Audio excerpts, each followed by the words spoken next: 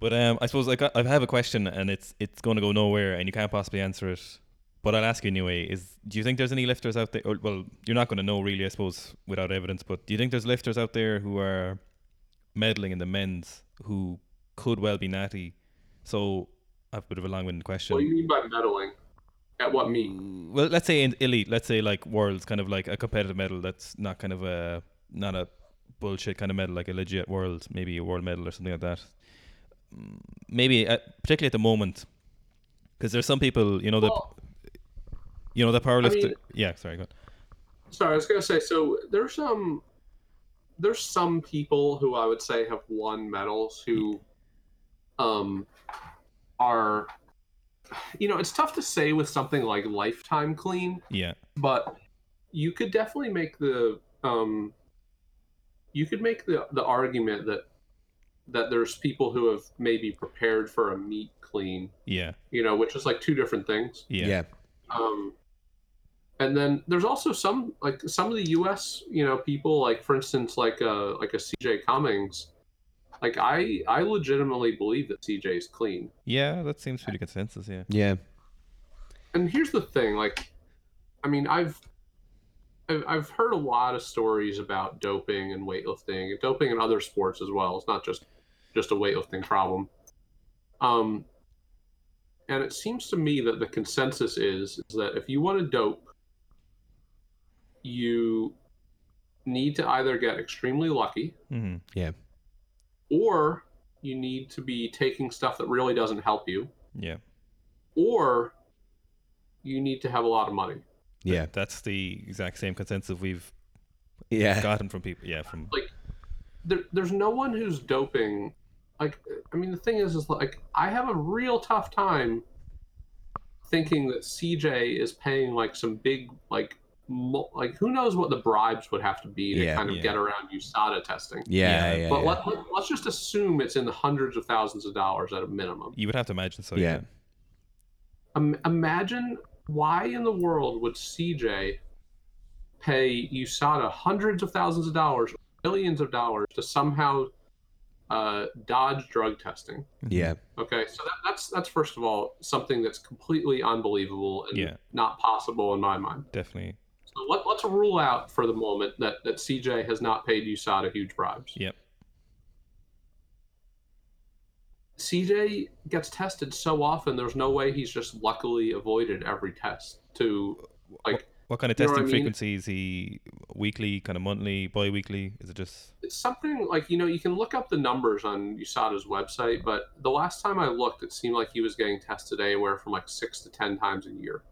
And that's out of competition, not in competition. Which is, I suppose, if anyone's listening doesn't know, like, if you followed the Balco scandal with Victor Conte, and he wrote after, like, there was times when you need to test athletes, and there's probably a lot of, like, if there's non-weightlifters listening, like, a lot of those countries, they'll either test them to pass, basically, to let them know that they're clean from the drugs they're taking, or they're testing them not at all, and just, like, they know what they're, that kind of way. So like CJ's been legitimately tested. The third possibility with someone like CJ is like, oh, is he taking something that's not really helping him? Yeah. You know what I mean? Like, is he taking some sort of like bullshit supplement or something like that? And I think the answer is also no, just because what's his incentive to take that? Yeah. You know what I mean? Yeah. Yeah. He's got a big deal with Reebok. Yeah. He's got a big deal with Rogue. Like, CJ's making a lot of money now. Yeah. Which is great to see. Why would he jeopardize that with some like bullshit, like test booster, anabolics booster or something like from like GNC or bullshit? Like, it's not going to do anything for him. If CJ was relying on like anabolic steroids, we would know. Mm-hmm. Yeah. You know what I mean? Like, we can all tell by watching him lift that CJ is not relying on anabolic steroids to be a good lifter. Yeah. And here's the other thing too about CJ. CJ's been lifting in many meets a year for years on end. Yeah. Since he was like 11 or 12. We've all seen his progress go like up. Now, of course, he flatlines sometimes because like, I wouldn't say CJ is a head case because he's not a head case, but he has had he's not a head case, so I'm not saying he is. Yeah. But he has had individual meets where I would say it was more so a mental breakdown than a physical breakdown in terms of his ability. Yeah. You know what I mean? Which would be expected And because he does so many What's that? competitions. It would be expected because he does so many international competitions and there's so much pressure. You know, it's bound to happen eventually. I feel like there were a couple times where, like for instance, when he competed at the Arnold/American Open 1 in 2018. Yeah. And it was relatively recently after he signed a deal with Rogue Fitness. Okay. And I feel like maybe there was like a lot of pressure on him there to do well because he was in like Rogue Fitness's hometown. Yeah. And they did it on something called the Rogue Strength Stage, which had like, thousands of people watching him, and Yeah. maybe an environment he's not used to. And I feel like he missed a clean and jerk there that he should have made. Yeah. Because like he was physically capable. But the thing is like we just like look at what CJ did recently at Junior Pan Ams in Cuba. I mean, he did PRs easily, and that was after he did 192 at Junior Worlds, and then a couple weeks later at Junior Pan Ams, he just does 193, like even easier than the 192. Yeah. Like he's just like CJ is like a physical, just like specimen when it comes to weightlifting. Yeah. And he just has crazy physical abilities, and he combines it with the fact that he works, relatively hard, and he's been training for almost 10 years, So the thing is, if you see someone whose numbers steadily creep up and they compete all the time and they're always being tested, Yeah. and you don't have any real indication that they're paying huge bribes, Yeah. then there's a pretty good chance they're probably clean. Like, Yeah.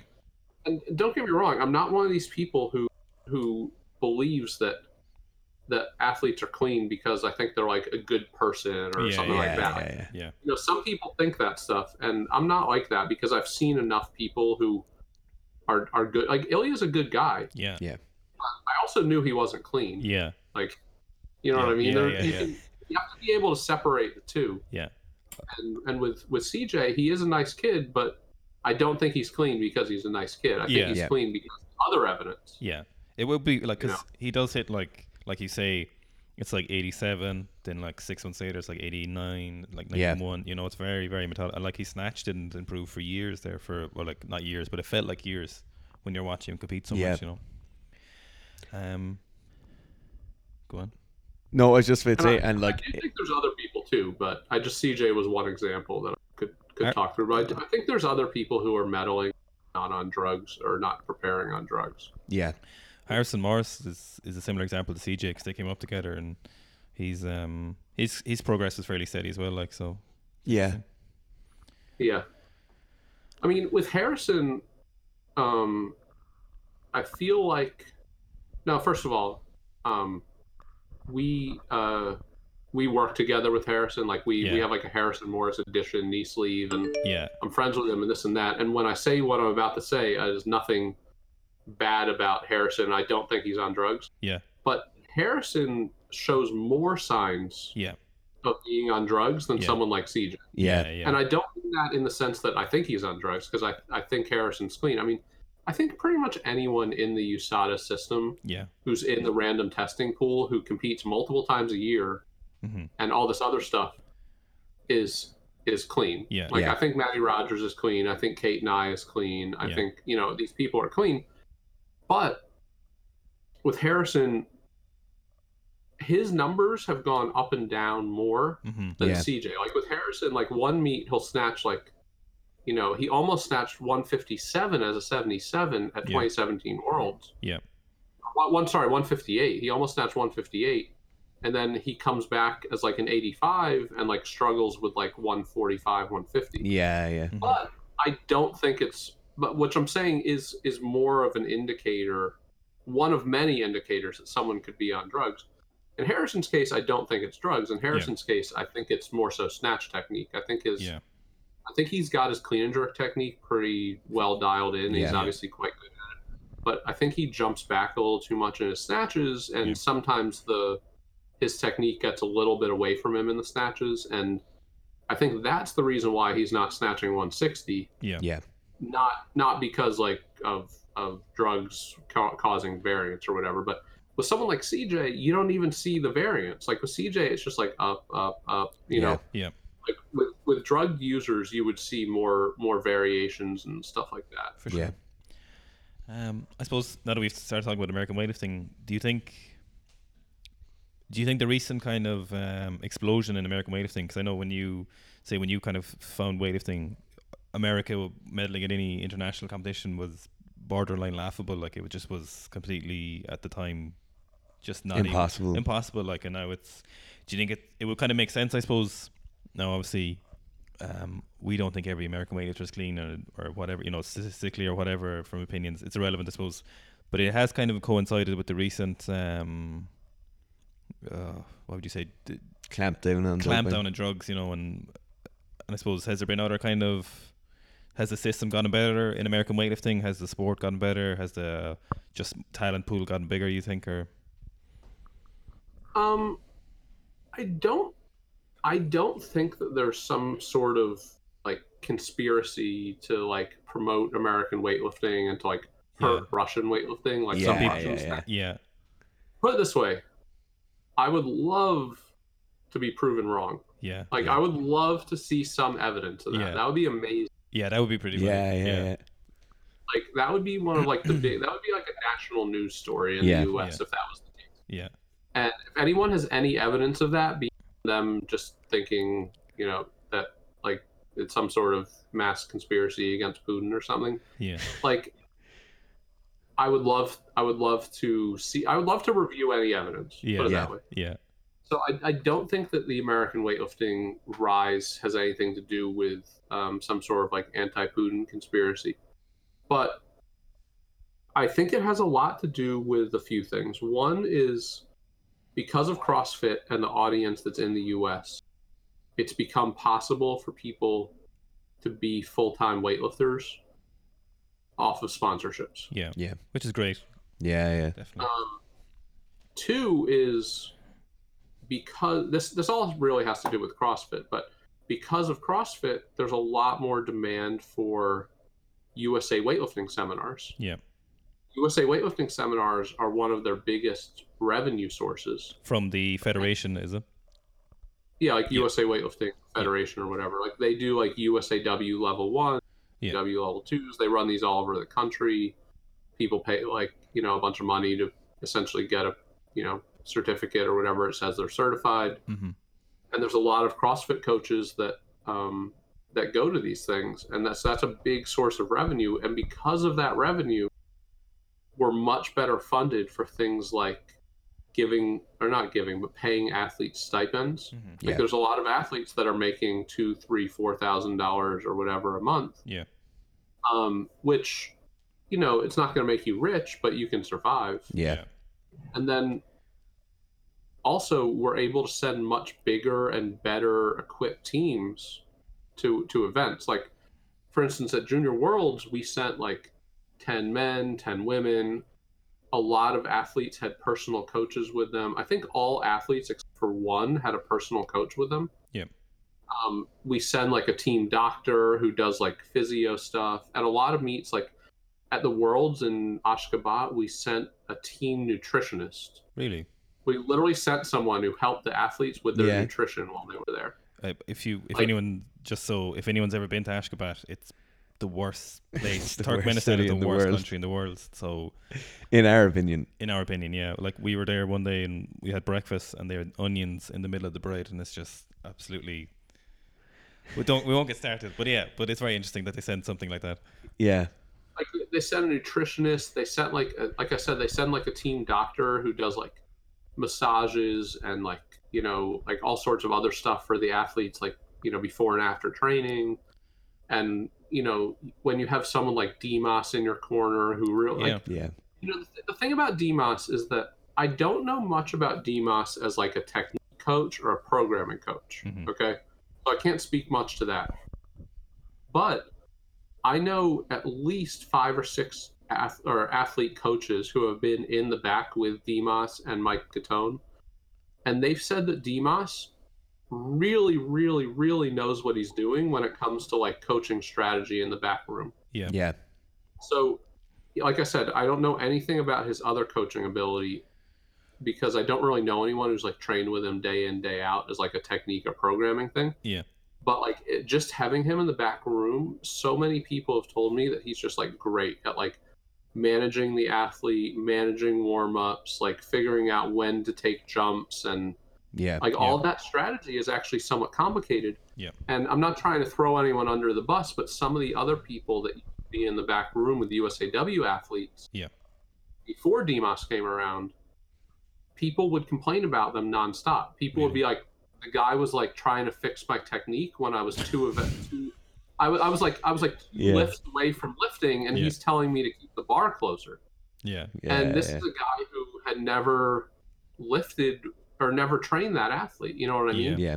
So like, it's one thing to try to change technique 6 months out, which is difficult enough, as Yeah. you guys know, to like Yeah. to actually change your technique on max lift 6 months out is Yeah. still a challenge. Huge, yeah. challenge, You're not going to do it 2 lifts out, and it's Yeah. just going to mess with people's head. And Yeah. so basically, people used to complain about the help in the back room, and now people are thrilled with it. Yeah. Which You is know, great.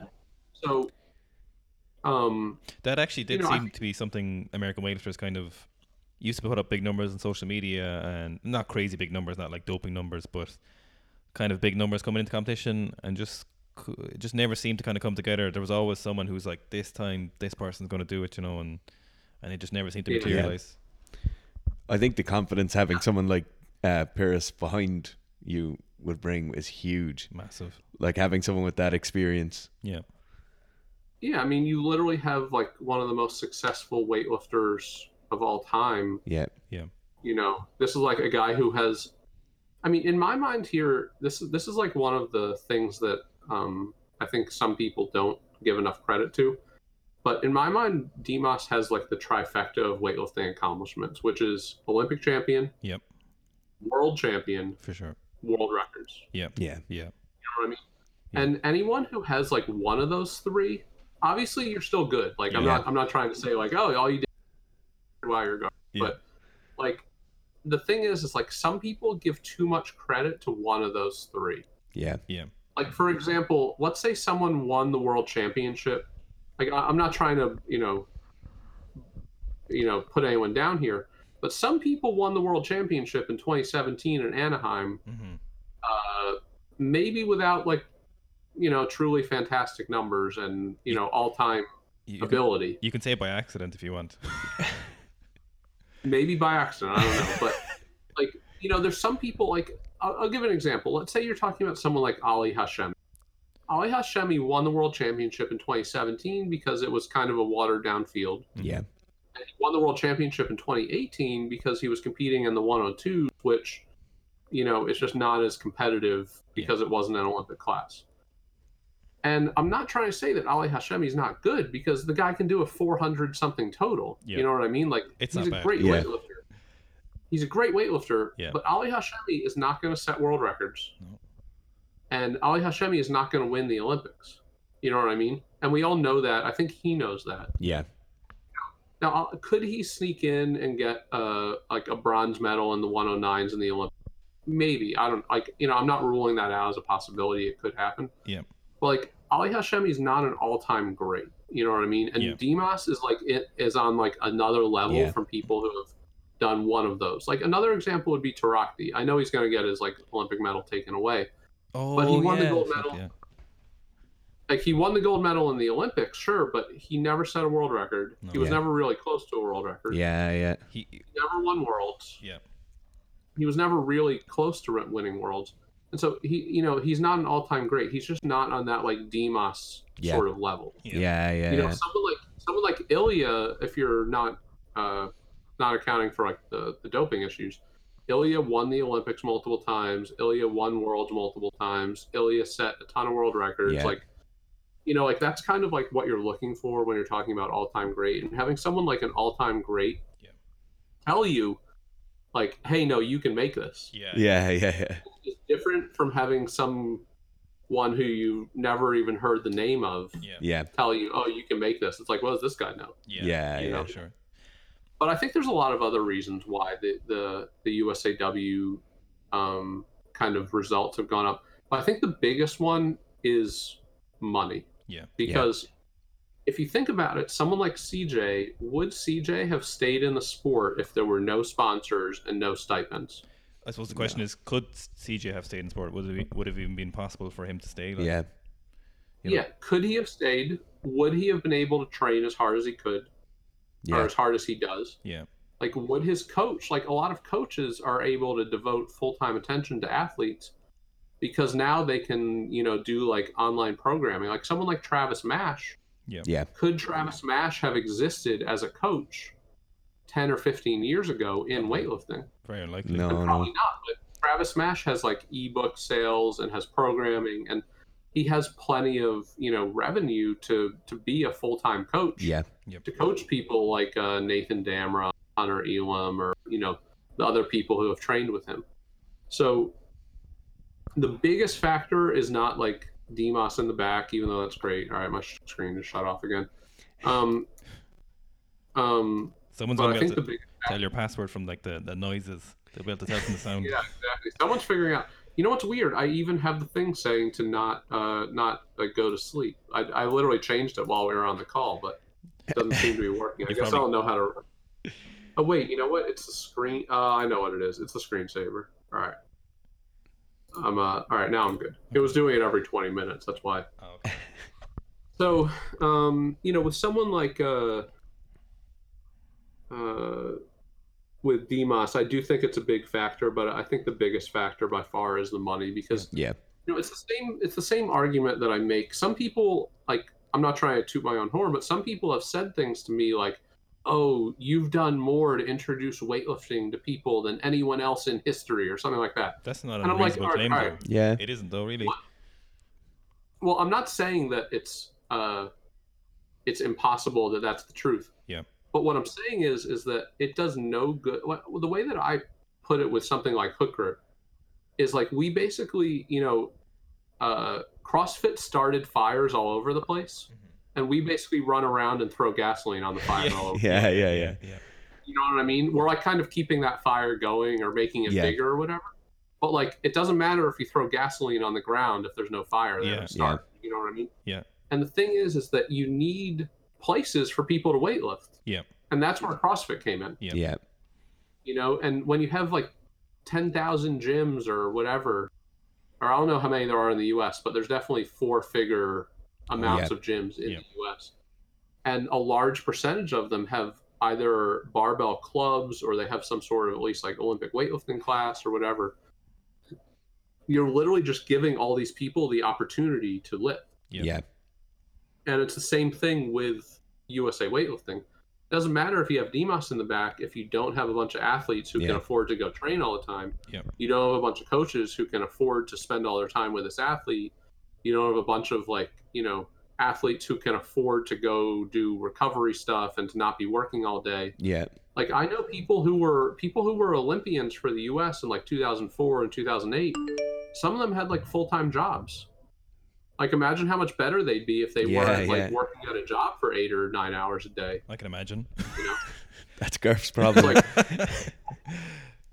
So I think that the biggest factor is money. You know what I mean? Yeah. Just like the biggest factor for hook grip to make weightlifting more popular, or all things gym, or really anyone else who's put up content, it wouldn't really matter. Like, we wouldn't be able to like really grow weightlifting if there weren't places to go weightlift. Yeah. Yeah. Yeah, for sure. It's not like in 2008 there were 8,000 empty weightlifting training halls waiting to be filled. Definitely not. So, though all those places needed to be created, and CrossFit is really what created them. Yeah. And then, like I said, we run around kind of like stoking the fire, because it also, if CrossFit creates those places to weightlift, no one's going to be interested in weightlifting if they don't know what it is, and there's no way to figure out how to get better at it, and no way to kind of like study true, professional technique and this and that. Like, people aren't going to just do it in a vacuum. It's the same reason why, there's a lot of sports that I would say are undercovered. You know, like Yeah. for instance, Highland Games, I feel like is actually a very interesting sport. Yeah.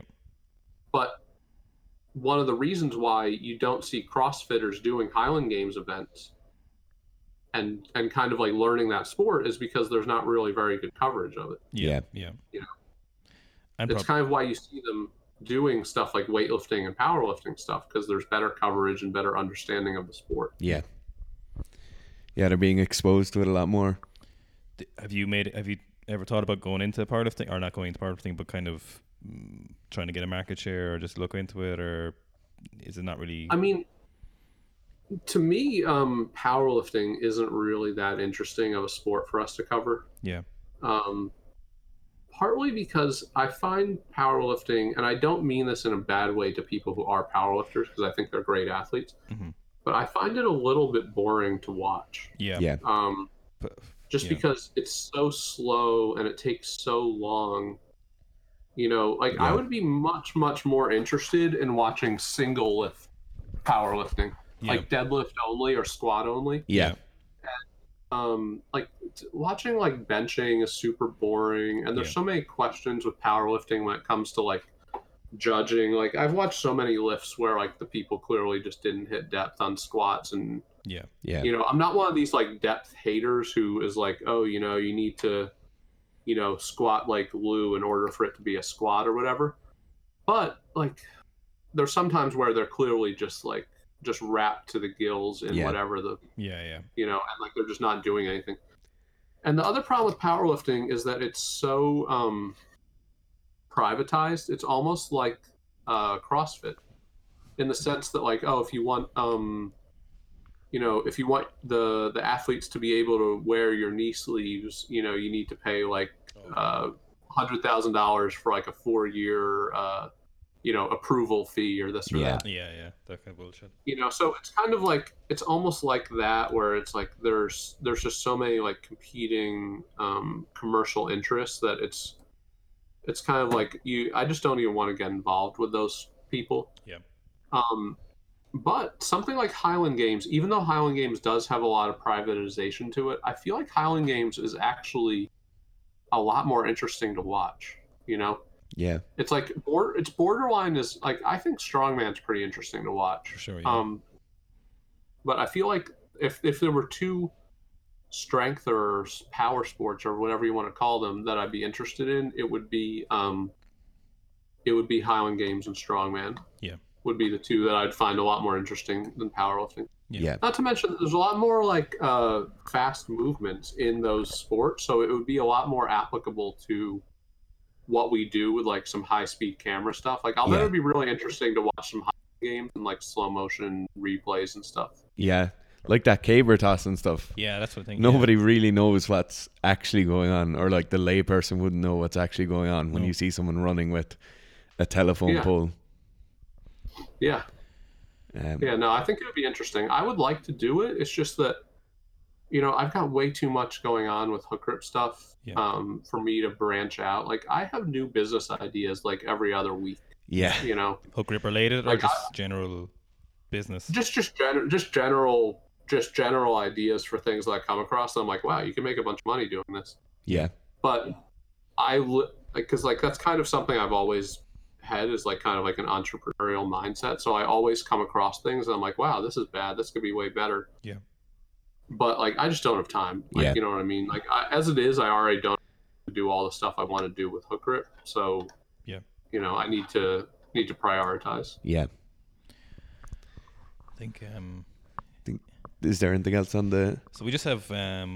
list of unstructured questions? Yeah, we just go with general. I think we might have.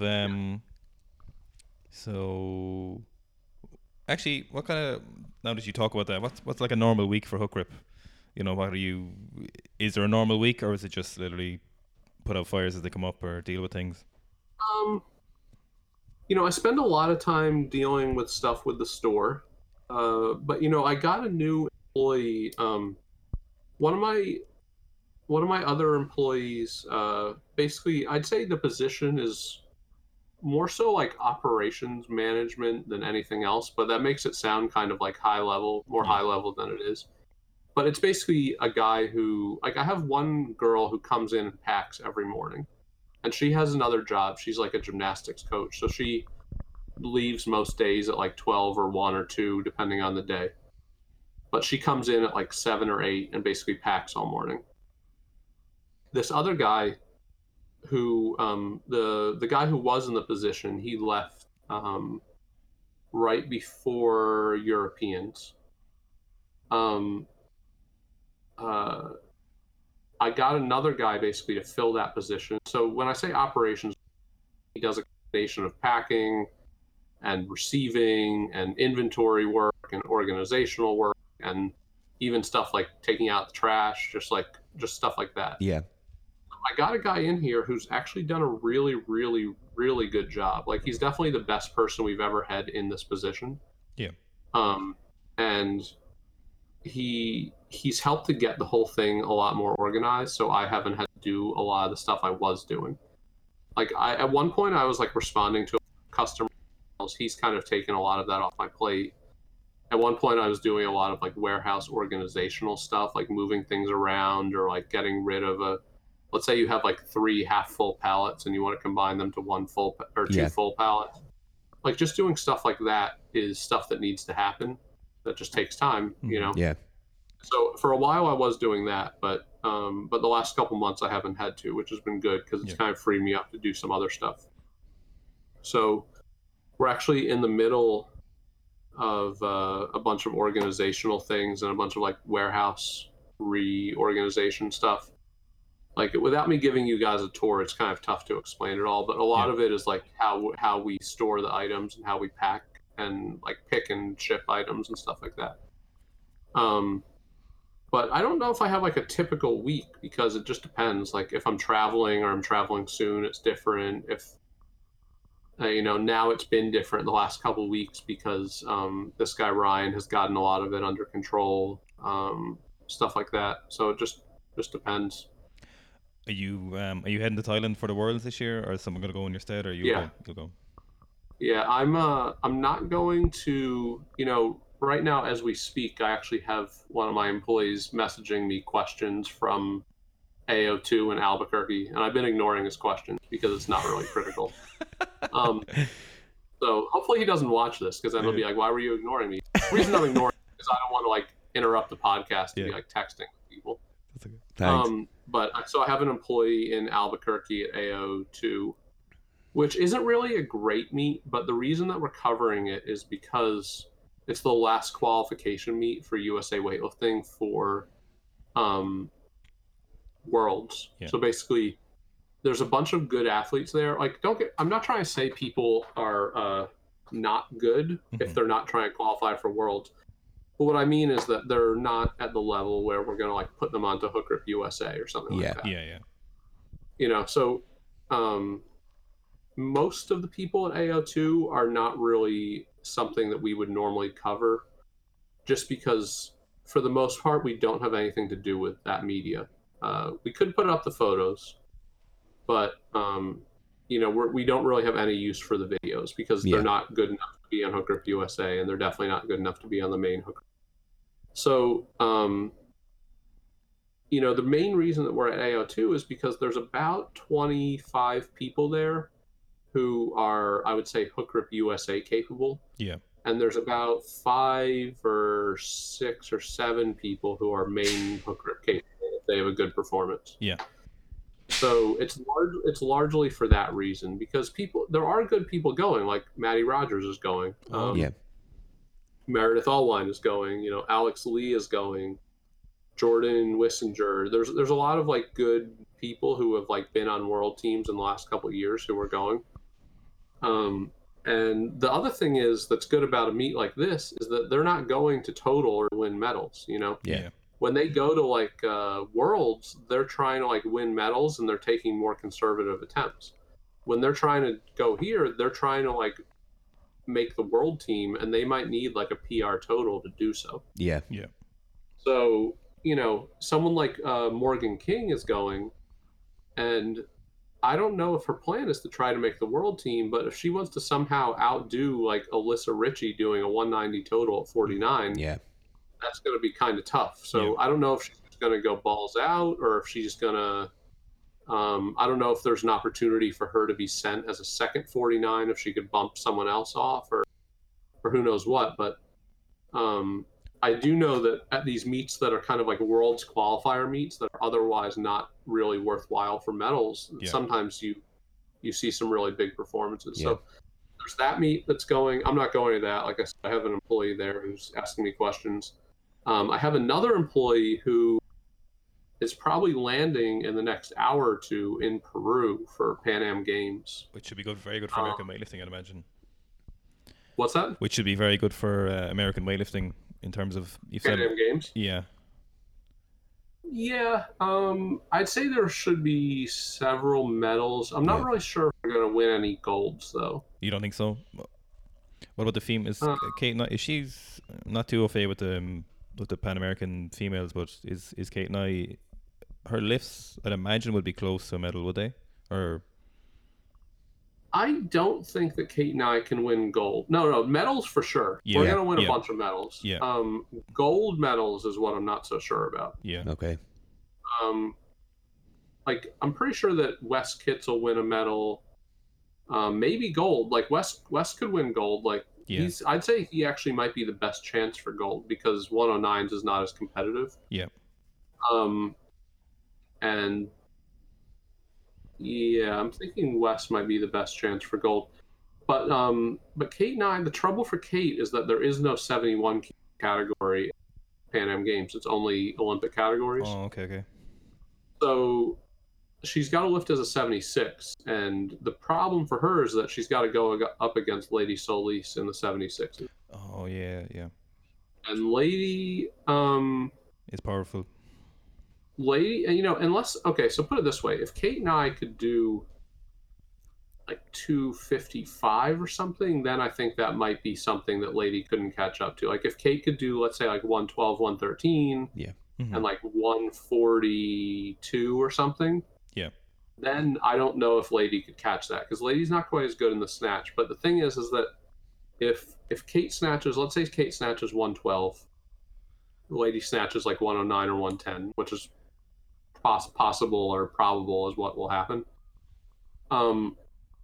The thing is like I think that Lady's going to be able to take the clean and jerk to win because at 76, like back, Lady made a 145 clean and jerk at 69 at the last Pan Am Games. Yeah. Which was the old Pan Am record. And so, I feel like Lady will, assuming Kate can't clean and jerk like 142, 143, which I'm not saying she can't, I'm just saying it's not likely, given that her PR, I think, is like 137 or something. Which she did like But a few days ago or something, wasn't it? Or very close to it. Yeah. Wasn't it? Yeah. well, she did the 137 at Junior Worlds. Oh, okay. That made her the lightest USA female to ever clean and jerk 300 pounds. Very impressive. Which I know you guys Yeah. don't care about that much. But we No, appreciate it is. Yeah. We appreciate nice round numbers. Yeah, we like round numbers. I feel like Lady is gonna win that unless Kate can pull a big clean and jerk out, or unless Lady's out of shape. Yeah. Yeah. But I kind of have the feeling that Lady will be in shape because the money that Colombian lifters get for Pan Am Games is really substantial. Okay. They make a lot of money from games events. Like they get less money for winning, like Junior Worlds or something like that, Oh, really? than like medaling at Pan Am Games. So for them, like medaling at Pan Am Games is very substantial Yeah. of money, both bonus and they get a lifetime pension for medaling at Pan Am Games. Oh, really? That's a huge. And it can. So She's I get the feeling that Lady will be in good shape. You would imagine it would make massive sense to be coming in good shape. Yeah. Yeah. So, and here's the other thing too. You can't forget about Nacy. Who's Nacy? At 76, Nacy de Homes from Ecuador. I can't think of her. Go on. She's good, is she? You don't know who Nacy is? She's the one. She won Junior World in a row, 2016, 2017, 2018. I can't think of her. From Ecuador, is it? I can't. No. For once ever, I think Go my on, mind's go gone blank. Damn Go it. on Google and type in Neisi. Type it there actually. Nacy. She's from Ecuador. Yeah, Neisi, and then space Dajomes, Dajomes. You'll recognize her as soon as you see her. But she's Nacy. Spell it again. Neisi. Neisi. It'll be-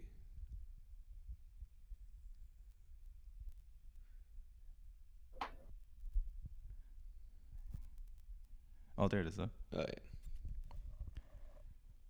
Oh, yeah, yeah, yeah, yeah, yeah. yeah. She's Yeah. yeah. Oh, yeah, yeah. Know exactly who she is. Yeah. Oh, okay. Yeah.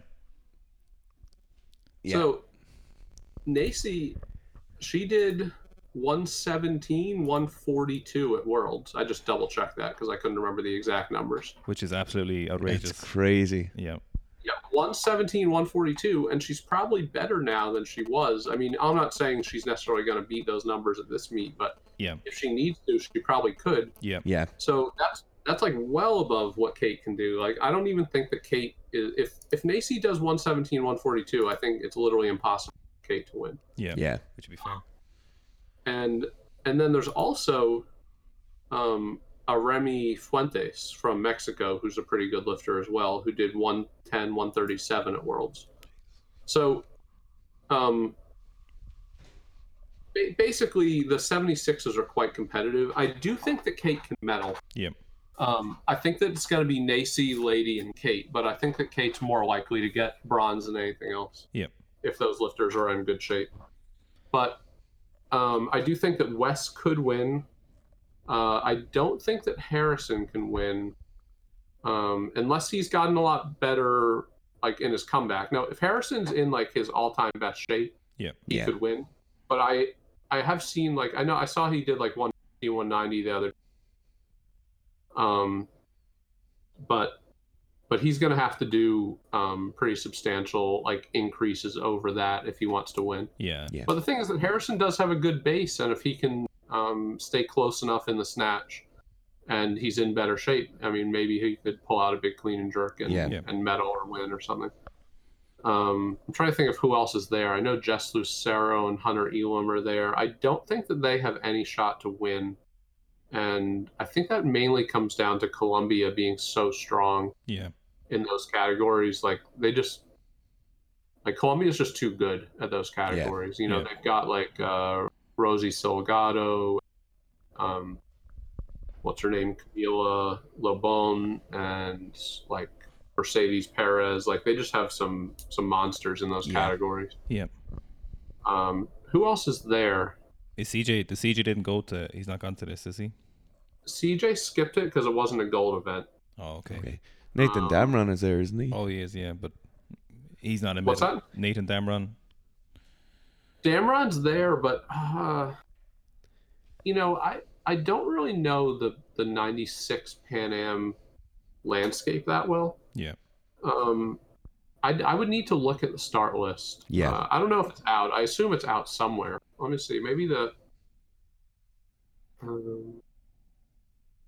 I mean, I think it starts like tomorrow. Yeah. Yeah. Because like I said, I literally have an or not an I have an employee who's like Flying. landing there in the next hour or two. Let me check on his plane 1 second. Okay, yeah, he's landing in. Let's see.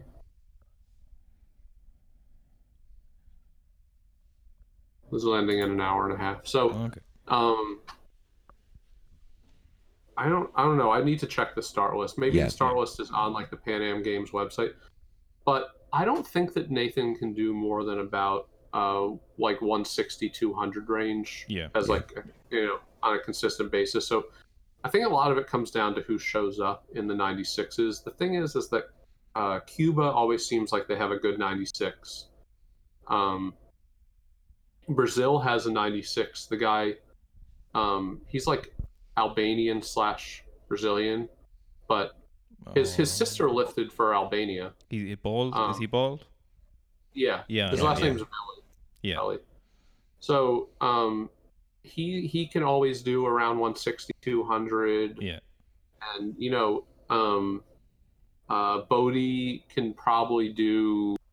I don't know what sort of shape Bodie has gotten himself back into, It looks to but be at good one shape. point, Bodie Yeah. seems to be in good shape. But last year at Worlds, Bodie snatched like 175 and clean and jerked like 208 or something like that. Like if he's in that sort of shape, like I don't like. There's no way Nathan's beating someone doing like No, 70 no, definitely not. 208. I mean, even though I'm a big fan of Nathan and Hunter and and whatever. I just we all know he can't do those numbers. Yeah.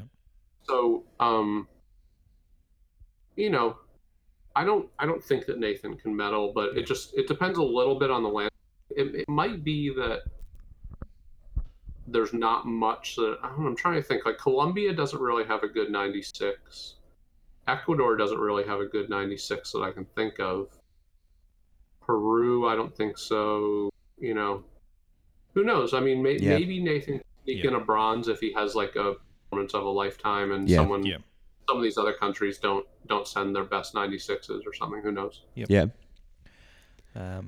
I think that's been been really, really good. Yeah, been phenomenal. 2.5 hours, which is crazy. Yeah.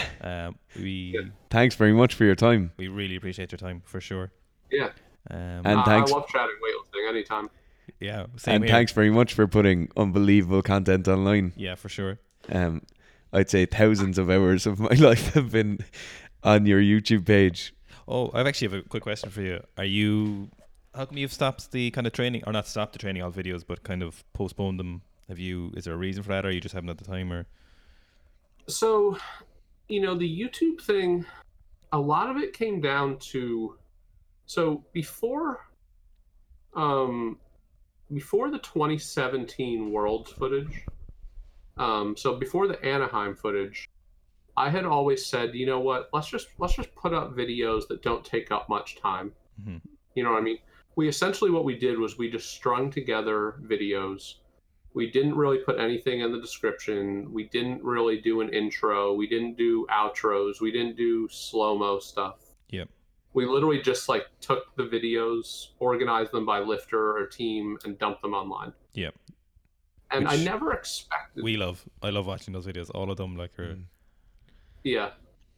So here's the thing. I never expected those videos to be popular. Yeah. But then I was like, you know what? It had some stuff to do with Gregor's channel, and it had some stuff to do with some other channels. Basically, like it's actually not so much Gregor's channel, but it was a little bit of a factor. But it had a lot to do with all these kind of like garbage channels putting together highlight videos of people that somehow are crazy popular on. So popular. Yeah. Unbelievable. Like I've seen some like highlight videos. Like one of them, it might have been like weightlifting news agent videos that were like crazy popular. Yeah. But it's not just them. There's another channel called like Snake Fam that puts up some videos that are crazy popular. And I was like, you know what? I was like, this is ridiculous that our stuff can't really gain any traction on YouTube. But this stuff is much more popular. So what I decided to do was I just watched maybe 10 or 20 of the most popular videos from Gregor and most popular videos, which I'd already seen a lot of Gregor's, but some maybe like 5 or 6 other channels that have popular weightlifting videos. And I was like, you know what? I was like, I'm going to try to integrate some of the elements into our 2017 videos. Yeah. So I kind of made those a little bit better. Like we put in good descriptions where we put in like there's a little like table of contents for all the 2017 training hall videos. And there's an intro. And for a lot of the videos, we actually changed the intro from video to video to make it like kind of like an indicator of things to come. And blah, blah, blah. And we did some more slow-mo stuff in the middle. And we focused more on a bunch of like higher, like we kind of like higher production value stuff where we like figured out before we even started posting how many parts there would be. Yeah. Like for instance, we did like a 5-part Lydia thing where we said like part 1 of 5. Mm-hmm. And I did that mainly for the YouTube algorithm because if people landed on part 2 of 5, it would always suggest part 3 of 5 as the next one. Yeah. So I did a bunch of things to try to improve it, but I still just wasn't happy with the numbers. Like we still just weren't hitting enough views for enough of those videos for it to be worth it to me. So it basically came down to it just wasn't like, you know, in my mind, like, it doesn't necessarily have to necessarily directly lead to dollars, Yeah. but there has to be like enough clear benefit. Yeah. Like if you look through, I'm gonna pull it up real quick just so I can actually get it, because I don't have these numbers memorized. But if I look through the Hook Grip YouTube and I just look at the recent, you know, not that there are that many recent videos, but let's say the most, you know, latest uploaded videos. Like for instance, we did a video of Dostan Yakubov doing a heavy session when he was lifting. Keep in mind, this was before the new classes. So he was lifting as a 69 at Asian Games, and he did a 185 clean and jerk in that session. Yeah. And like we made a good thumbnail for it. It's in the title. That's a big lift. Yeah. And it's from 8 months ago, and it has 10,000 views. Yeah. Yeah. Yeah. That's just not good. Yeah. Like it's not worth the effort of doing all the editing. And you know, we have another video of the Iraqi guys like Salwan and Safa, Yeah. where like Salwan was a 105 at this meet and he did a 225 clean and jerk. Yeah. Yeah. Yeah. Crazy. And Safa was an 85 at this meet and he did a 200 clean and jerk. Like those are big numbers. Yeah.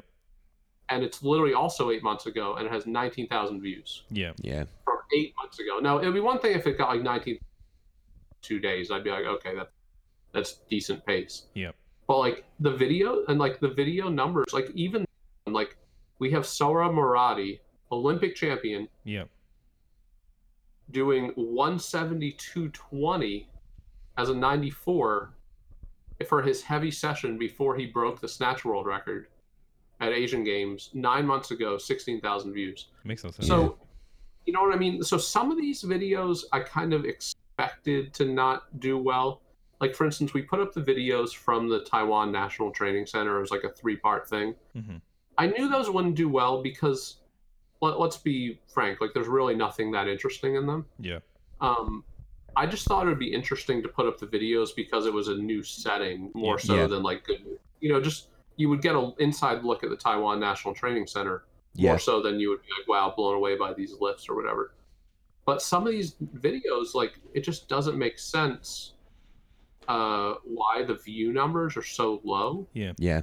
In my mind, you know, and the thing is that to do these YouTube videos in like a more in-depth style, like let's say you're doing the custom thumbnail, you're doing a table, you're doing an intro, you're doing this and that, and like you're doing some slow-mo editing and you're, you know, all this stuff. I would say the total amount from the time you start doing it to gather the footage, I don't mean shoot the footage, I mean gather it from hard drives. Yeah. To the point where you literally hit publish. A lot of them are between like a 6 to 8 hour project, I would say. Yeah. It's like a normal time frame. Yeah. It's just not possible to do that in like an hour. Like literally just the thumbnail takes half an hour. Yeah. Yeah. So basically I just decided it just wasn't worth it. Yeah. Yeah. You know, which is kind of a shame because I've still been shooting the footage. Yeah. Because I've been trying to figure out a good way to publish it in a way that makes sense for us and makes sense for users. So what I've thought about doing is I've thought about returning to the style where we do no table of contents, Yeah. no slow-mo, no intro, no production value. Yeah. But the thing is like I think that wouldn't really be worth it either, and I think it would be like a step back for the YouTube channel. So I've just been kind of trying to decide what to do, and it has nothing to do with money because we don't monetize the YouTube channel. Yeah. Okay. It's just it comes down to like, okay, why would I invest 8 hours of my employees' time into editing a video that'll get seen 9,000 times in 8 months when I could have him edit you know, something else that just gets much wider reach on like Facebook or Instagram or whatever. Do those Instagram videos, those training hall ones, they definitely got a lot of kind of, what do you say? Traction. Traction, yeah. They seem very popular sometimes. Well, we haven't done that many Instagram training hall videos. Are you talking like stories and the stuff? Stories? Yeah. Stories. Yeah, I like to do the stories because the stories I can get up in a very timely manner with relatively little effort. Yeah. Like I can, usually what I'll do is I'll take videos all day on my phone. And then if we have a break, like let's say there's a lunch break where there's no one in the training hall from like 1 to 2, then I'll upload like 6 or 7. Yeah. Yeah. And then I'll keep shooting. And then at the end of the night, while all my videos from my main camera are offloading to my computer, I'll just like lay in bed and like post another 6 or 7 from my phone. Yeah. And it just doesn't take that much effort. It doesn't take that much work, and they get up quickly. And yeah, those actually have great reach. Like it's normal for me to have a story. Like once the story reaches the 24-hour mark, it's normal for 100,000 people to have seen it. That's crazy. You know? And I love watching those as well. Yeah. Very good. They're like the best way of staying up to date with what's happening at a lot of those smaller competitions. Yeah. Where you're not like watching it online live. And I tend to put them into the highlight too. So if you ever want to go back and watch something, you can go to our Instagram profile and click through the highlight to see it. Now, some of the highlights have so many videos that it actually hit the max. Yeah. Yeah. Like if you look at our Worlds 2018 highlight, the videos that are at the start of the highlight are actually gone because I literally overran the highlight. So what I might do this year is I might do like a Worlds Part 1, Worlds Part 2, where I might try to figure out how many videos I can put in the highlight and then do a second one so I don't run out again. Yeah.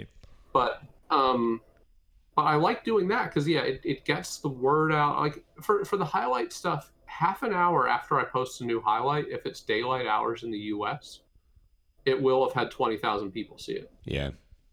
Which is like crazy reach compared to the YouTube video where it's like nothing near it, you know? Yeah. So I've kind of tried to decide with YouTube. I've gone back and forth, and I've had my employee edit some test videos that I haven't really been thrilled with, so we haven't put them live. Yeah. Like he edited the Toshiki heavy session from Worlds, which I never put up.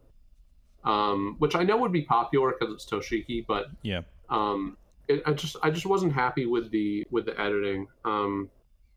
But at some point we'll get back into it when I figure out a good strategy. Yeah. Now what I might do, and something I have thought about doing, even though I've never wanted to kind of paywall or kind of hide any of our content. I never wanted to.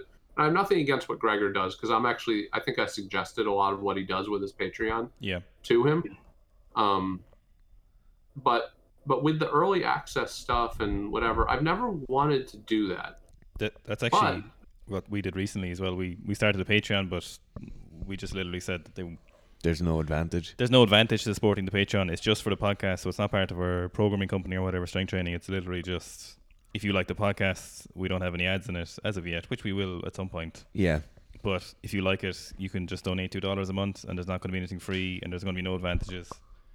Because we don't like the idea of for us, we're just trying to give out free information. Yeah. Because it comes back around eventually to us, so there's just no benefit, and it's kind of, we don't want that kind of exclusive kind of gang thing. But anyway, sorry, you were saying a bit of a tangent. Well, what I've considered doing is I've considered to do some sort of hybrid Patreon style thing / Hookrip store related thing / content thing. And so one of my ideas was to do something along the lines of basically let's say it was a Patreon, and let's say that with the, because it costs more than just the hourly rate that you pay someone, but let's say that a YouTube video, once I've shot the footage,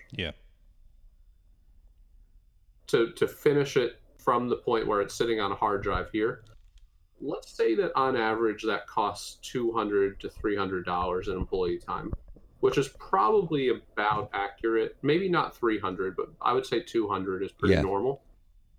I've thought about doing a Patreon where I literally just say, all right, every $200 that we get, there will be a YouTube video. Oh, yeah. Yeah, that's actually fairly Yeah. reasonable. Yeah.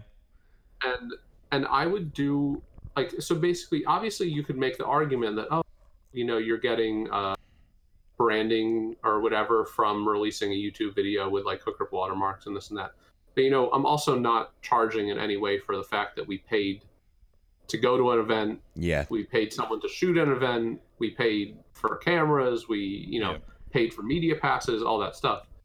So you could make that argument. But what I've thought about doing is something relatively straightforward like that. Like $200, every $200 that this Patreon gets, like if it has $10 a month, that means that every 20 months we're releasing a YouTube video. Yeah.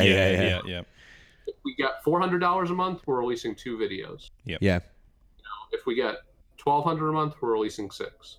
Yeah. And that way it would be something where I wouldn't worry, not so much worry, but I wouldn't feel like I need to prioritize the view counts. Yeah.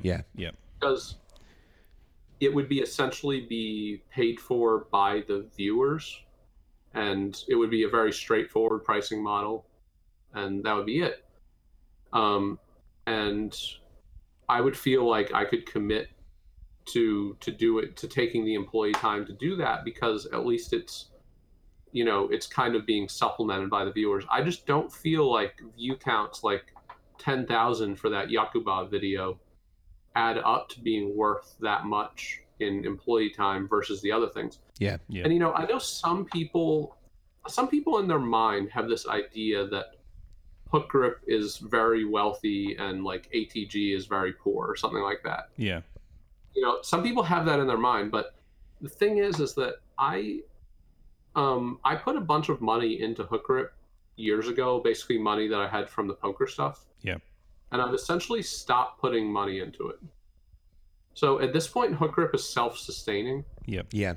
And I invested a certain amount of money, which was a lot. It was literally like 6 figures of money or whatever invested. Yeah. Yeah. And that's essentially like my capital investment into Hook Grip.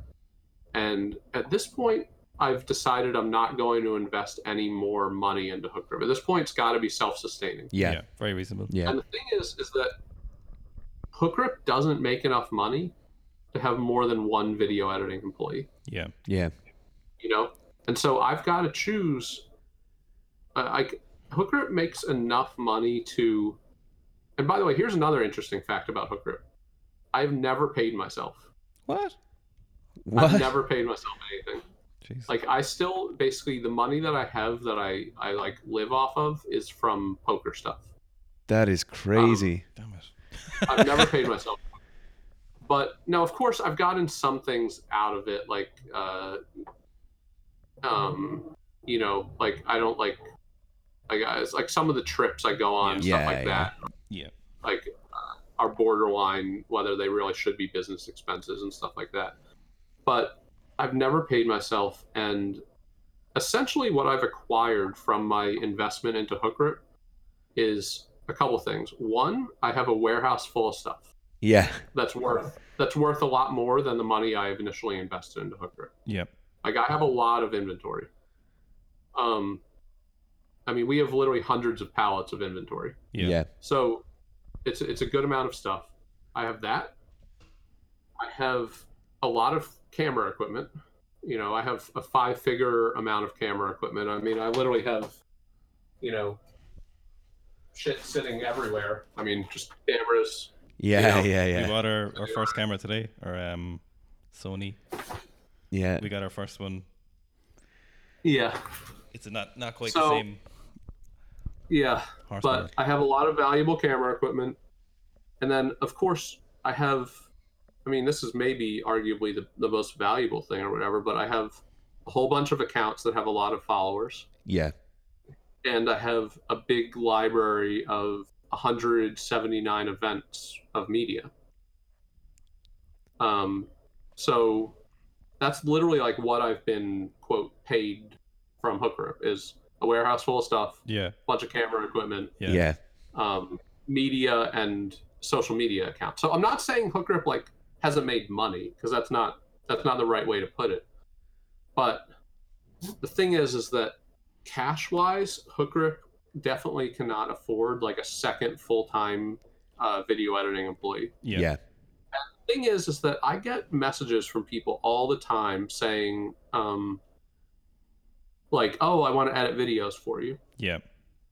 Here's the problem: they're in like, Hungary, or they're in, somewhere in Asia, or they're in Mexico, or even in the U.S. It's not possible to transfer this amount of footage. Like, I have many, many terabytes of footage. Yeah. Yeah. Crazy yeah. amounts. Like, yeah. I actually have an idea. Hold on a second. I'm going to take a picture of something and then show it to the screen. All right. So this is the picture I just took. I don't know if you can see it, but it's like hard drives and a big hard drive case. Yeah. And like, I have tons and tons of hard drives everywhere in here. Like, I literally just took that picture, but there's another stack of like 15 hard drives. There's like 15 hard drives in that picture. More. It's and then a huge block. So the big thing at the top is a 12-bay Thunderbolt 3 enclosure. Okay. Which I have 4 empty slots in it right now, so it has 8 drives in it. And then there's another 9, 14. Yeah, so there's another 13 drives below. So on the shelf below is 13 drives. Yeah. And the top thing is 8 drives. And those are all like 10 terabyte or 8 terabyte drives. That is a crazy amount of data. And hold on a second. Let me grab a couple things. Here's a couple other drives. So, holy shit. Hard drives. God. Do you know what's on all of those? What's that? Do you know what's on those? Or like, yeah, okay. So they're all numbered if you see them. Yeah. So for the people who are listening at home, this is these 2 big aluminium cases stacked full of hard drives as well. Or if you're American, aluminum. That's a crazy amount. Yeah. I mean, hold on a second. His boy doesn't pay himself. So these don't have drives in them, but these I just bought on Prime Day. So these are 20. Okay. These are for 20. Yeah. So these are about to get filled up and brought for additional offsite storage. Because, hold on, let me just put this back. What I do for backup right now, I guess I don't think there's anyone like coming after the Hook Rip Media Archive. Yeah. But that thing up there that I showed you a picture of is a full set of the Hook Rip stuff. Yeah. Oh, okay. Okay. On the other side of the wall to my right is my video editor employee's office. Yeah. He has another full set. Yeah, so there's multiple copies. Those aluminium cases have another full set, even though I'm going to call it aluminium, but even though those aren't quite complete. It doesn't have like 2019. It has through 2018 AO. Yeah. Okay. Then I have a storage unit not too far away from here that has another full set. And I have a full set at my apartment. So basically impossible to give it to anyone who's not in your office. What's that? So it's basically impossible for you to give any kind of footage to anyone. Yeah. And then these will be other full sets. Like, I'm going to put one at my parents' house. And I'm not sure what I'll do with these, but I might replace some of the cases, because some of the other cases, like I have used, hold on a second.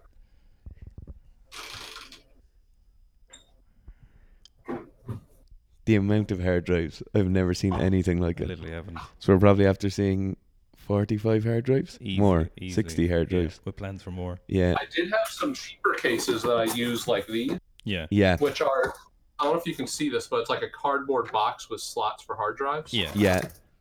And so I did use these, so I might upgrade some of these to those plastic cases just to be a little bit better. But I forgot how we got on the topic of the hard drive stuff, but But basically, yeah, there's no way to have another video employee from afar. It just doesn't work. Like, it's too much footage to transfer. It's like, I mean, the whole Hookrip archive is like 100 terabytes right now. Yeah, that's crazy. You know, and I have so many copies of it. I'm closing in on having a petabyte of data. Now, of course, not a petabyte of unique data, but like Yeah. a petabyte of Yeah. with all the copies. So it's just like, you know, the video editing employee time is relatively valuable, and he doesn't just do video editing, he also does photo editing. Okay. And it saves me a lot of time because we put up these albums of people from meets where people can then download the pictures and post them. And for instance, Junior Worlds is finished now. I didn't do one bit of it. Like, I do need to go through and double check some stuff and put it online, but like, he'll literally process like tens of thousands of photos Yeah. that I don't even have to look at. You know, so that like saves me time to go do other stuff. And so it really comes down to the YouTube stuff really comes down to views per, I don't know, it's not just views, but let's call it impact per hour of employee time. Yeah. And the YouTube videos were way too low. Yeah. Yeah. So, and what I could do is I could do,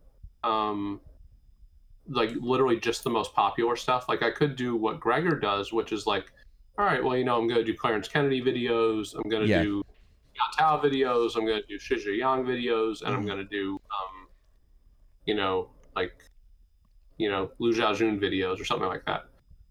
But I don't know. To me, it just felt like I wanted to be able to do like the full breadth. You know what I mean? Yeah. I wanted to be able to like upload things that I knew wouldn't be as popular, but things that I know are interesting. Like, an example is that we all know that like Ali Davoudi is probably the super of the future for the Iranians. Yeah. And like, I put up an Ali Davoudi heavy training hall video 2018 Junior World, so like a year ago. And he literally did a 180-220 heavy day. And a year later, it has 7,500 views. Yeah. Crazy. Yeah. Which just not worth it. Which just isn't worth it at all. But the thing is like, when Ali Davoudi wins like the 2024 Olympics, I mean, I don't know, maybe Lasha will still be lifting heavy or whatever, but you know, when Ali Davoudi at some point in the future does like 210, 250, it's going to be interesting to look back on that. Yeah. You know what I mean? So there's some things that I do that I know aren't necessarily interesting or going to do well at the time, but like I want to have more like creative freedom. I don't want to be like a slave to views on YouTube, where like literally all I do is put up, you know, Chinese guys training topless, you know, or clickbait. whatever. Yeah. Just like clickbait sort of stuff. Like, and the things that do best tend to be squat thumbnails. People love squats. Squats are just outrageously, like, universally. Everybody loves squats. Yeah. Like, if you look at like Lydia's videos from 2017 Worlds, so part 1, I'm looking at this now. Part 1, she went 115, 142, which I think she literally still has not exceeded in terms of a total in competition or out of competition since that day. And it got 55,000 views from, it says 1 year ago, but it's been more than a year. Yeah. All right, so 55,000 a year later, it's not terrible. Part 2, where she did a 180 squat, has 285,000 views. Yeah, crazy. Okay? Yeah. And then part 3, where she did some powers, 37,000. Yeah. Part 4, 19,000. Part 5, 50,000. So like, it's just like literally it just gets blown away by the squat thumbnail. Yeah, squats. You know, and if you look at if you look at any of these, the squat thumbnails tend to do the best. Yeah. So it's kind of like, should I just kind of do, you know, and like the Lee Sang Yan video from 2 months ago has 80,000, which isn't that bad. you don't want to become a slave to squat thumbnails and squat videos, I suppose, is the problem. Yeah, it's just like YouTube. I don't know. Another thing I've thought about is I've wondered if our channel gets penalized because I don't monetize the videos. Oh, so the algorithms are pushing you down. Well, I've wondered if that's the case. I don't Yeah. know if it's the case, but I've wondered if that's the case, and I've wondered if I should try just putting ads on videos and just see what happens. Yeah, Yeah. it goes up. I've always wanted to not do ads because I get annoyed by ads, but you know, if it's part of the YouTube algorithm to, and it would make sense that they would want to push stuff they're making it cut. Then maybe I should turn on ads. That'll be very interesting to see Yeah. the result of you turning on ads on like a select number of videos and seeing what happened. What I'm thinking about doing is I'm thinking about putting up a video that I know is going to be popular. Yeah. Like a Toshiki heavy training haul from Worlds, or maybe like I could even do like a literally just like a highlight clip of like a whole bunch of like Tian Tao highlights from like 2018 Worlds and 2019 Asian and other meets and whatever. And I just know it would be popular no matter what. And then just putting on ads and just seeing like, does it go really crazy above and beyond what I think it would do otherwise? Yeah. Yeah. You know, like, am I going to end up with a video that has like 300,000 views in a couple months or something? Yeah. Whereas like normally, if I put up like a Toshiki heavy training haul video, with no ads, I would guess in 6 months it might be at like 70,000 or something like that. Yeah. Yeah. Which isn't huge compared to what like Snake Fam and the news agent get on their videos. You know, there's unoriginal footage, just junk, or not junk, but you know, clips put together. Like, yeah. So I wonder. I mean, put it this way: it just for the YouTube stuff to happen, it just has to be worth it to us in some way. Yeah. And the reason that, you know, at some point years ago, I would have thought differently because I would have thought, well, you know what, even if it's not helping, it's still helping the sport. The thing is that Gregor is already putting up a lot of the best footage from a lot of these training halls. And it's really not hurting the sport that much for us to not be uploading to YouTube. Like, it's not like the sport has fallen apart because we've done less uploading to YouTube in the last year. So it's not so much that. It's more so at this point, it's got to be overall beneficial enough for us. We don't necessarily have to be, you know, I don't want to be like, you know, saying that I've got to, you know, be, you know, cruising, you know, in like the Mediterranean on like my private yacht off of yeah. But like it's got to be, it's got the value to employee time had gotten way out of whack. Put it that way. So I've thought about different things, and at some point I'll probably do some more tests. Like, you might see like what I know will be a popular video pop up, and I'll just monetize it from the start. Yeah. And just see if that kind of blows up. And if that does, then maybe I'll try putting up something that I would call more mediocre but still popular. Obviously, I know shitty content won't do well no matter what, but I'm talking like something where it's like a slightly lesser known person, like a Yakubov or a Ali Davudi or something. Yeah. No, it's interesting. But it shouldn't be like, I don't want YouTube to be the 10 or 20 most popular people in weightlifting and that's it. No, it shouldn't be. Not especially as how you kind of said you've started. You know, as you said as well, like that kind of resource of having a guy who's going to medal in 8 years or in 10 years, and then having that bank of footage there that people can go back and can compare what he was like before or what she was like before. It is a really important resource. Mm-hmm. For sure. Yeah, I mean, I think it's cool, and I don't want to necessarily just like wait till people are good and then post it. Yeah. You know what I mean? Like, I think it's kind of cool to have that video be up there, be like, oh wow. Yeah. You know, like this is like, you know, in 2025, if someone is like, wow, shit, look at this like 7-year-old Ali Davudi video. Yeah. Yeah. Hey, now look what he's like or something. You know, stuff like that. I'd also like to do possibly get started again. I don't know if you know, but we have like a Hook Rip 2 YouTube channel where we literally just put all of our country Instagram videos. No, I've no. never seen that. No, literally never. So the Hook Rip 2 channel is essentially every 1 minute video that we did or some of them are shorter than 1 minute, but all the videos we did for Instagram, like it literally has thousands of videos on it. But what's nice about it is that there's no pressure for any individual video to do well, but it does really well whenever people do well in like an event. People start Googling their name, and we get like hits off of that. Yeah. Now sometimes it's for bad reasons. Like for instance, there was a guy in Colombia who we had a video of who ended up getting killed in some sort of like by like some gangbangers. Oh, yeah. That guy Edwin Mosquera. Yeah. And so when the Edwin Mosquera thing happened, all of a sudden we were getting tons of views and tons of comments on his videos, and other examples would be, like when Tia Claire Toomey won the CrossFit Games, all of a sudden we started getting a ton of hits on her videos on Hook Rip 2. Oh, yeah. So, I've thought about getting the Hook Rip 2 thing restarted just to kind of get more videos out there and make them more searchable. Yeah.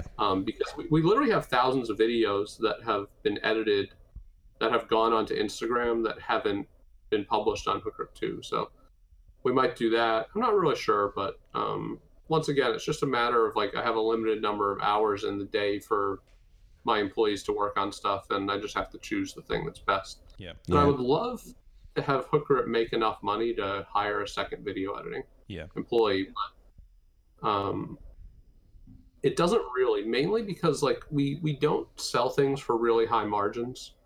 Now there's some exceptions, like some of the vintage weightlifting shoes we obviously sell for a lot of money, but it's still not high margin because I buy them for a lot. Yeah.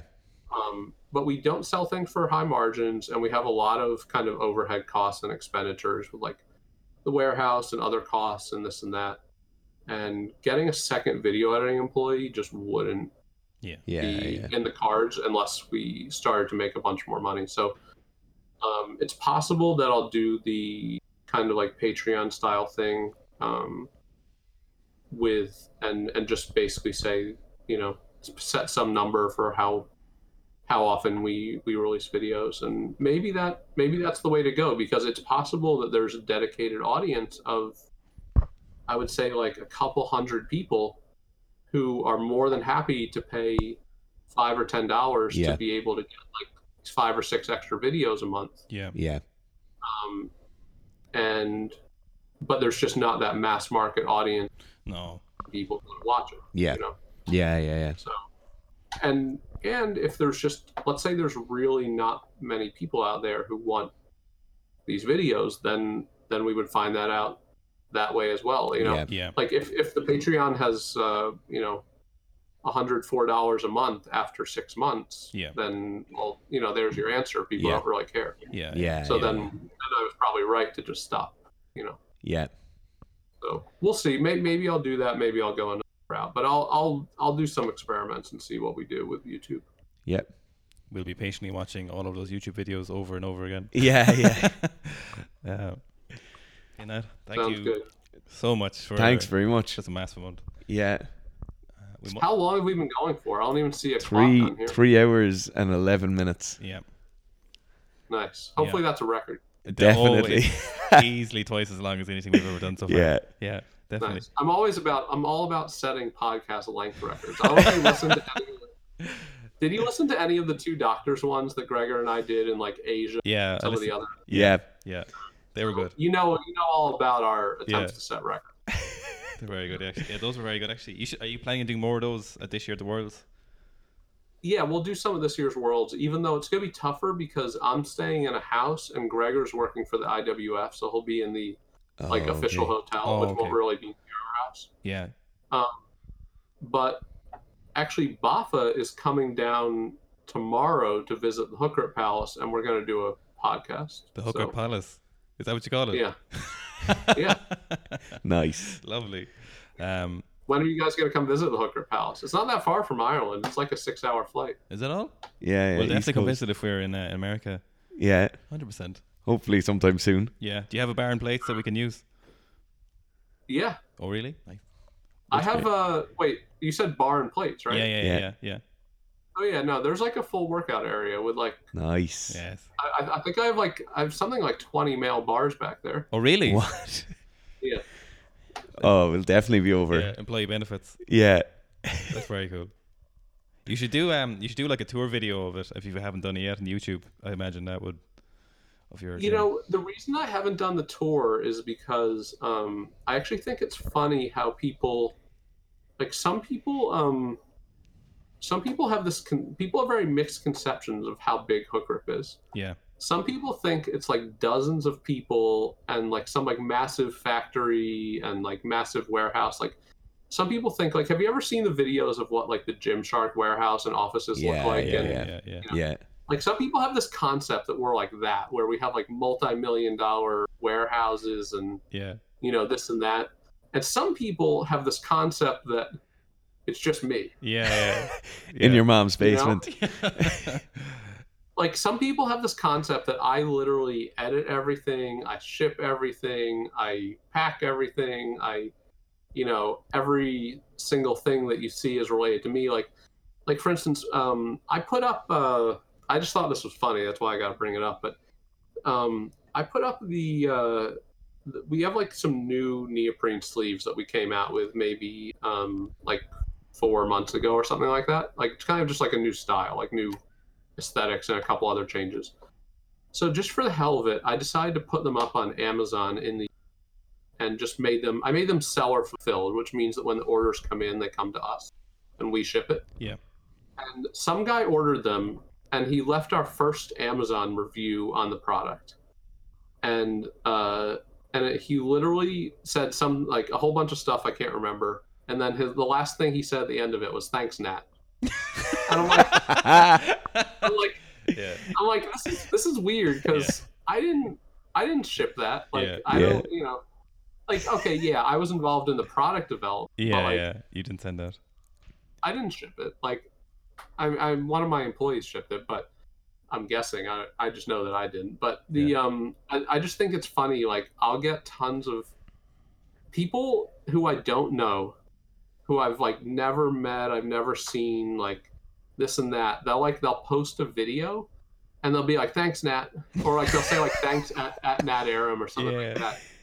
And I'm like it's just weird because one of the reasons I started with a brand is because people are much more apt to follow a brand than they are to follow a person. Yeah, for sure. Like if instead of calling it Hook Rip, I called it like Nat's weightlifting photos or something. Yeah. And like made that the Facebook name. Yeah. Like literally it would have grown at like 1/50th the rate. Yeah. Easily, you know? Yeah. And that's actually advice I gave to Gregor way back in like 2014 Worlds, which was his first meet. I still remember like sitting down with him in the hotel in Almaty, like on like the first or second day there. I'm like, dude, what are you doing? Yeah. Because literally he didn't have an Instagram then. Did he not? Fuck. Yeah, That's I don't know if you remember crazy. that. No. There was no ATG Instagram. He had a personal Instagram where he would post some stuff. Yeah. But he literally had no Instagram, and his reason for not having an Instagram was because he couldn't get the name All Things Gym. Oh, seriously? How did he end up getting it? No, sure, he is at Ginsta now. ATG Insta, actually, yeah. It's ATG Insta. All Things Gym is like some dormant account that posted like some bodybuilding photos like 6 years ago. Fuck. So Such a waste. Yeah. He still doesn't have All Things Gym Instagram. But the other thing too was that his Twitter even wasn't All Things Gym. His Twitter, he would tweet stuff under like Gregor Winter.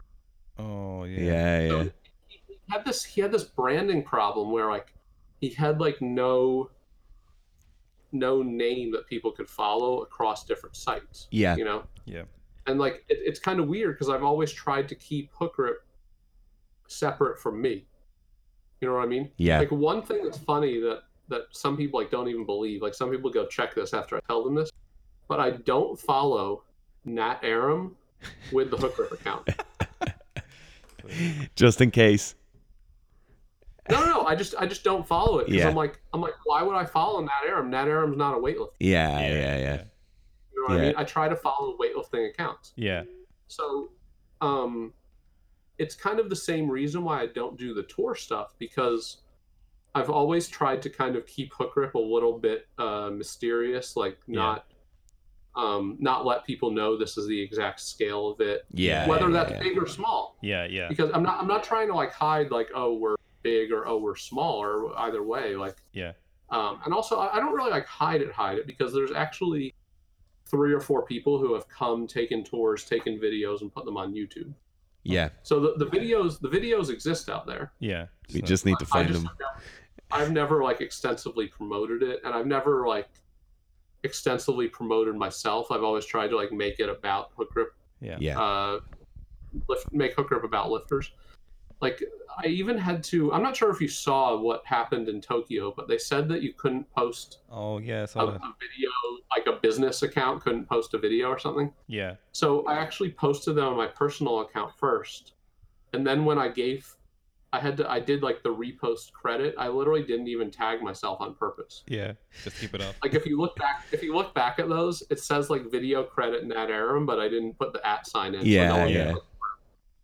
And I just did that just to kind of like troll the organizing committee a little bit, but like, I've never tried to make it about me, you know what I mean? Even though, here's the thing, if you want to talk about YouTube strategy, the thing that would get the most views, the things that do the best on YouTube, are more like personal videos. Yeah. Like, if I started doing like vlogging videos, like if I vlogged going to a meet and talking to people and some interviews with people and interspersed some training hall footage and did some other like clickbaity stuff, like the time that, you know, I ran onto the platform and, Yeah. you know, did a deadlift or something at Worlds, like, you know, like that's what would do the best. Yeah. Like, that's what would, like, if you think about who people follow on YouTube, Yeah.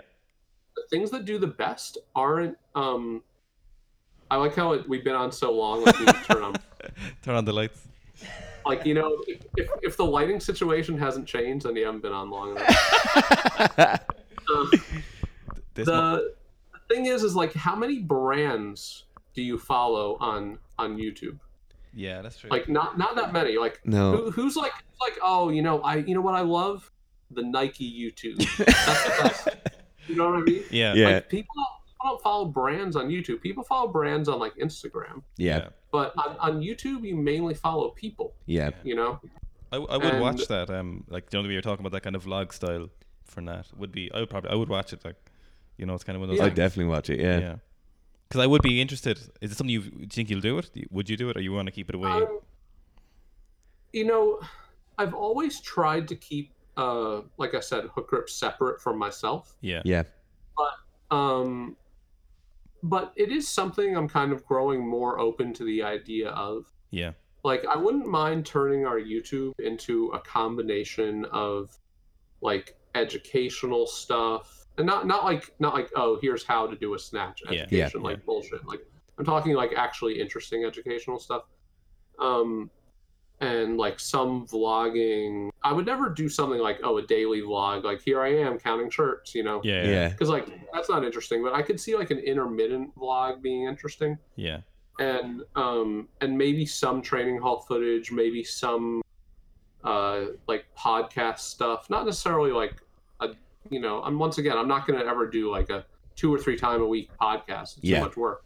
But I could do something. I could see something where I'll do like an hour, 2-hour video interview with someone and mix that in with some footage. Like, I could see us changing the YouTube just to see what works and what might stick.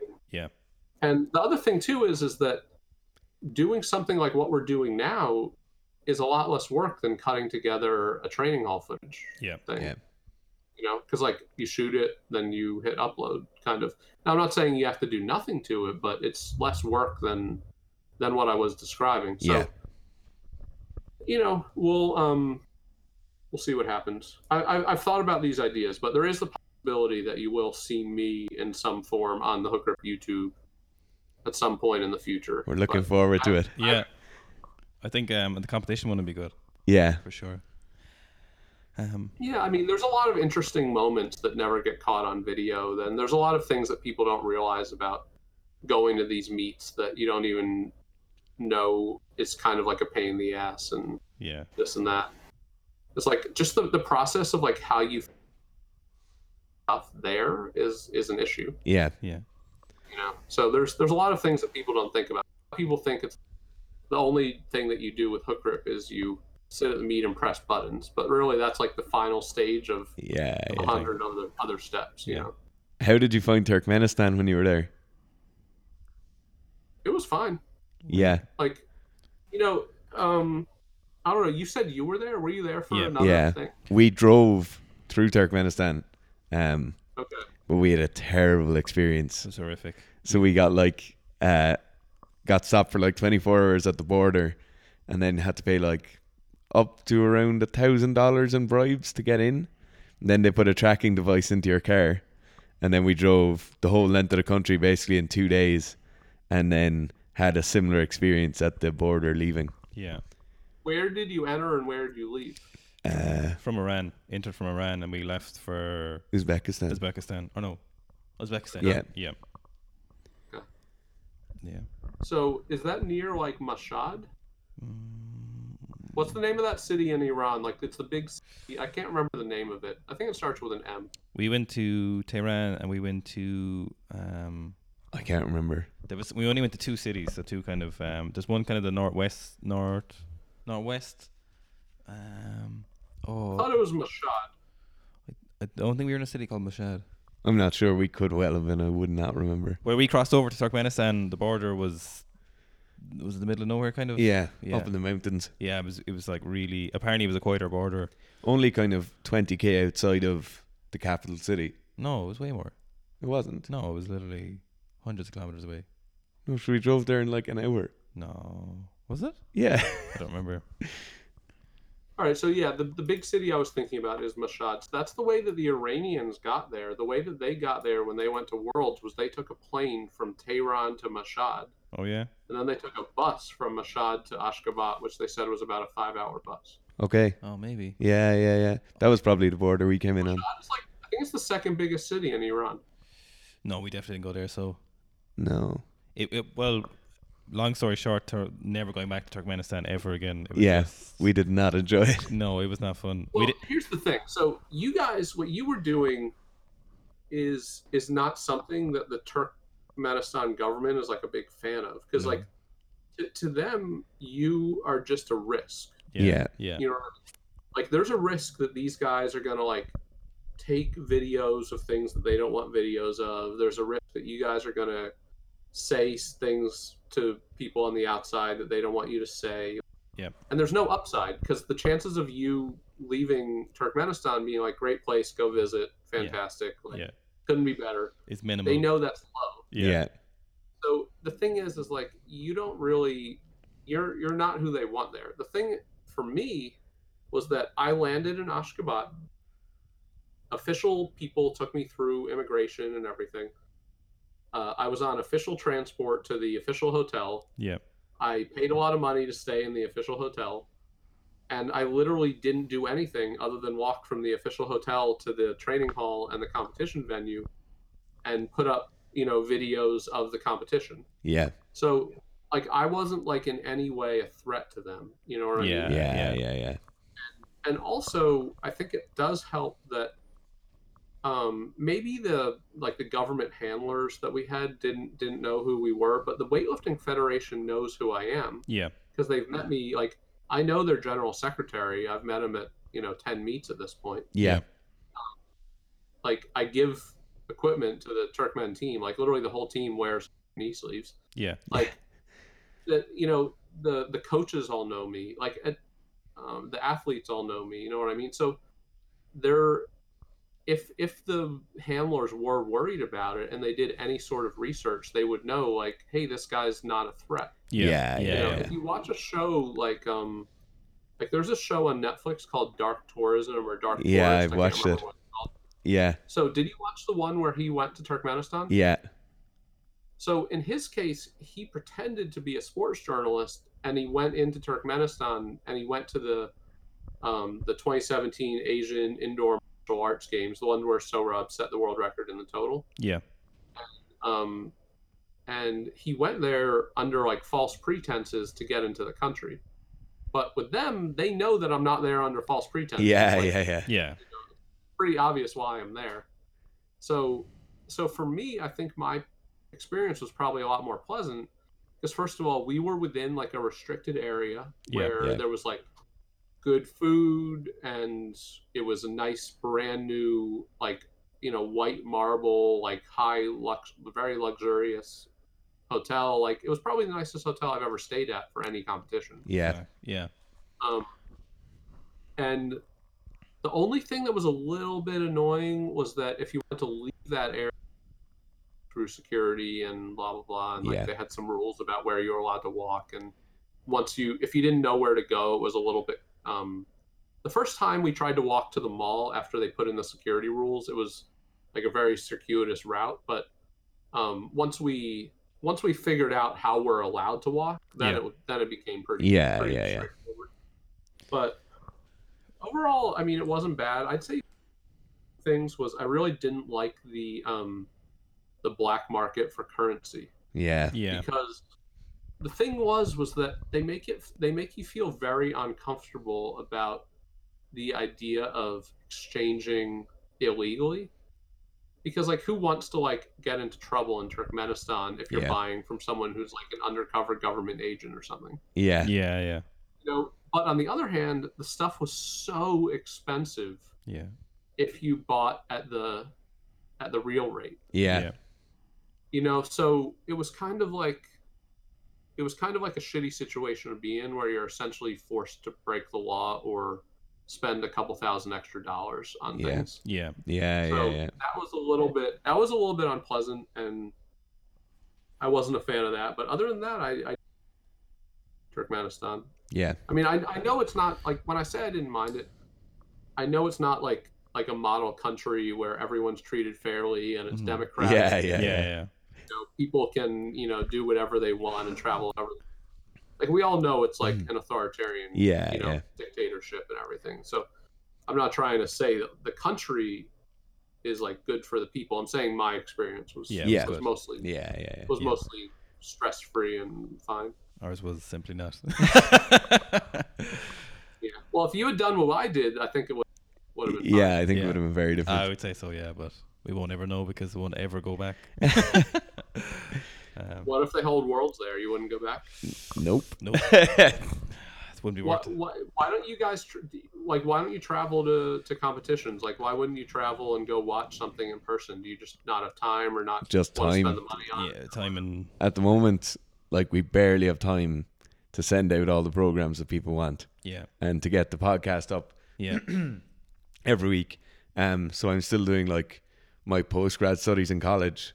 Owen still works full time. Still training like 9 times a week, and so like we bought this camera today for YouTube, but like it's what gonna camera take. Is it? It's a Sony Alpha 6300. So I gotcha. yeah, Clarence heavily recommended it, and we are not very like we'd have fairly rudimentary like knowledge of that kind of, but we're just kind of like Which lens did you put on it? A 50? 35? 35 to 50. Doesn't make sense, does it? Wait, no, that's not 35 to 50. I'll show you there. Can you see that? Oh, the 16 to 50. Yeah, okay. Is that okay? We have no idea. It's fine for shooting some videos. Yeah. Yeah, like it'll be fairly like rudimentary YouTube videos and stuff. Yeah. I know you were talking to Clarence about Tokyo or Japan and stuff, so I think there'll be a possibility of us going there at some point, maybe end of this year. So we got to save time for that, and I don't think we'd have. The Tokyo thing or Clarence thing. He basically said that he wanted help to get in touch with Toshiki, so I helped him with that. Yeah.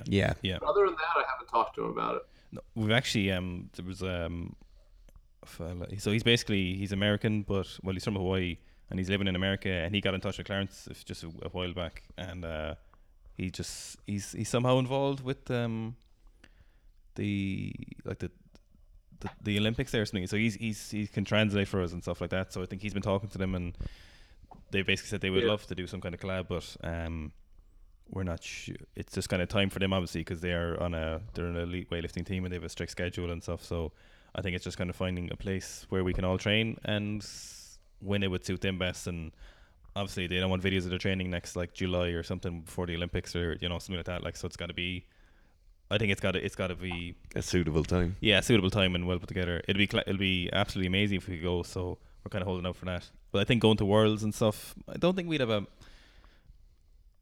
To be honest, I prefer watching training videos. Like, I prefer watching the Instagram stories more than I'd watch the competitions lately. The last while, like, I'll watch like I'll watch Miso lift now or I'll watch Tian Tao. But most of the competition in the last while, it hasn't been as interesting to me as watching training. Like, I really really enjoy watching training videos. Yeah, for sure. Yeah. Gotcha. Okay, Nate, that's been an absolute behemoth of a podcast. That's I'd say 2 hours longer than our longest podcast so far. Yeah. And we talk a lot of shit. All right. I just want to hold the PR. If someone breaks it, I gotta come on. We gotta break. We'll give you a call. Absolutely, no problem at all. Thanks very much. Thank you very much, Nate. See you later. Thanks, guys. Thanks.